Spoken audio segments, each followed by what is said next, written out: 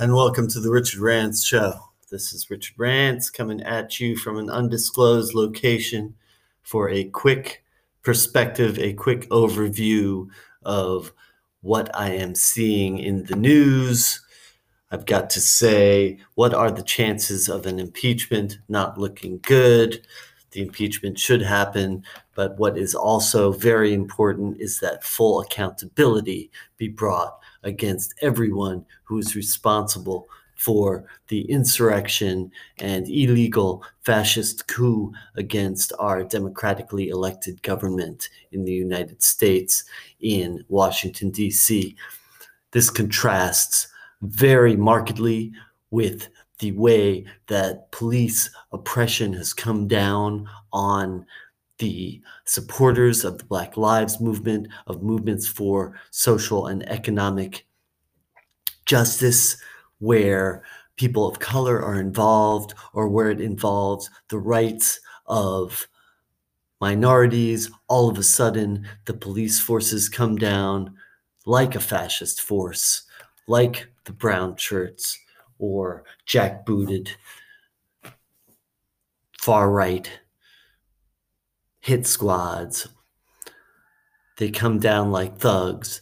They come down like supporters of a totalitarian government, and they look like the militaristic oppressors that we have seen throughout many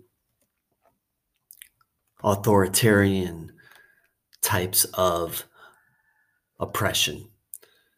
But when a crowd of white supremacists, led on by a white supremacist insurrectionist president who is attempting a fascist coup, come down on the Capitol building, all of a sudden there's only very few arrests, and there's a lot of arguments for unity, meaning that we don't prosecute these felons, these violent felons who caused an attempt on destroying the democracy of the United States. This is serious, and at the highest levels, it was supported because it was supported by the president himself, by the ex-president. It was supported, the one who didn't want to relinquish power. And because this Republican administration had had the reins on the entire range of the U.S. government administration agencies, these agencies worked or failed to work to defend the democracy.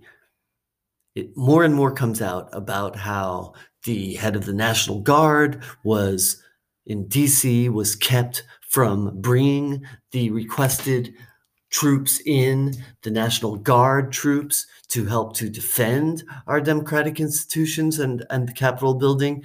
He was prevented from doing that.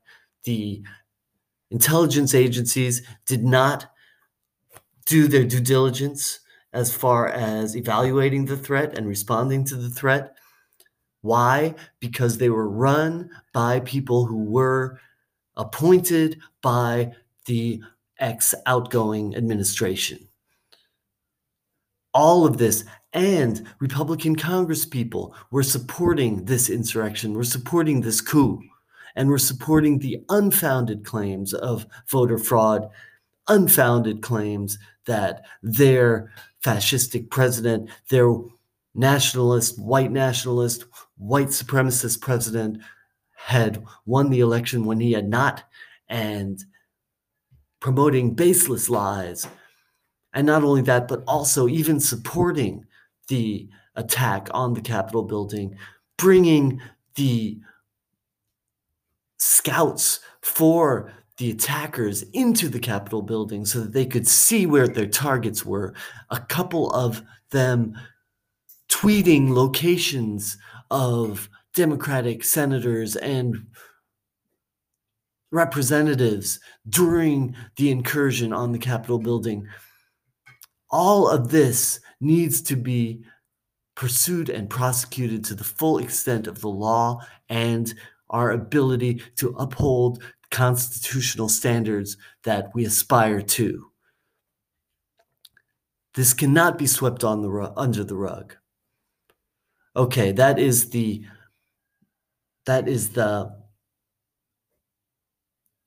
just desserts portion of the show, the portion where I am pleading, where I am saying that we must have full accountability. Now, as for moving forward, which is also extremely important, but they are not oppositional to each other.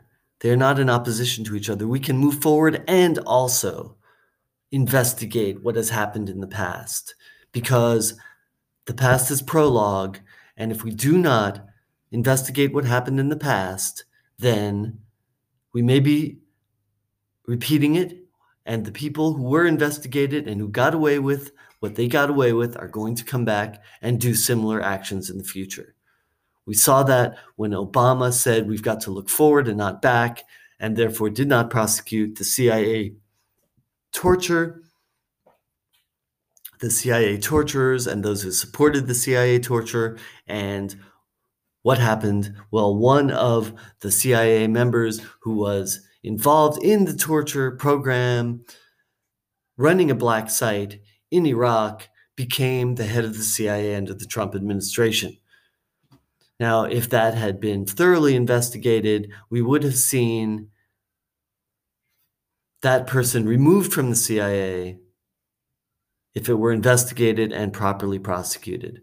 So we can look forward and look back. And as far as looking forward, it looks like the Biden administration is taking steps in the right direction towards racial equity, towards immediately revoking the unreasonable and unjust executive orders that went against environmental stewardship and against the equality of race and religion in this country, which are important and central to our democracy and our Constitution. We have seen immediately executive orders coming out of Joe Biden's administration, coming out of Joe Biden to stop the pipeline that our water protectors were sacrificing themselves to stop the Keystone XL pipeline. And then Obama had in fact stopped it. And then the Trump administration, who doesn't care about our environment, came in and immediately just allowed it just like that. Well, now Biden has come in and shut it down again. So that's a good start.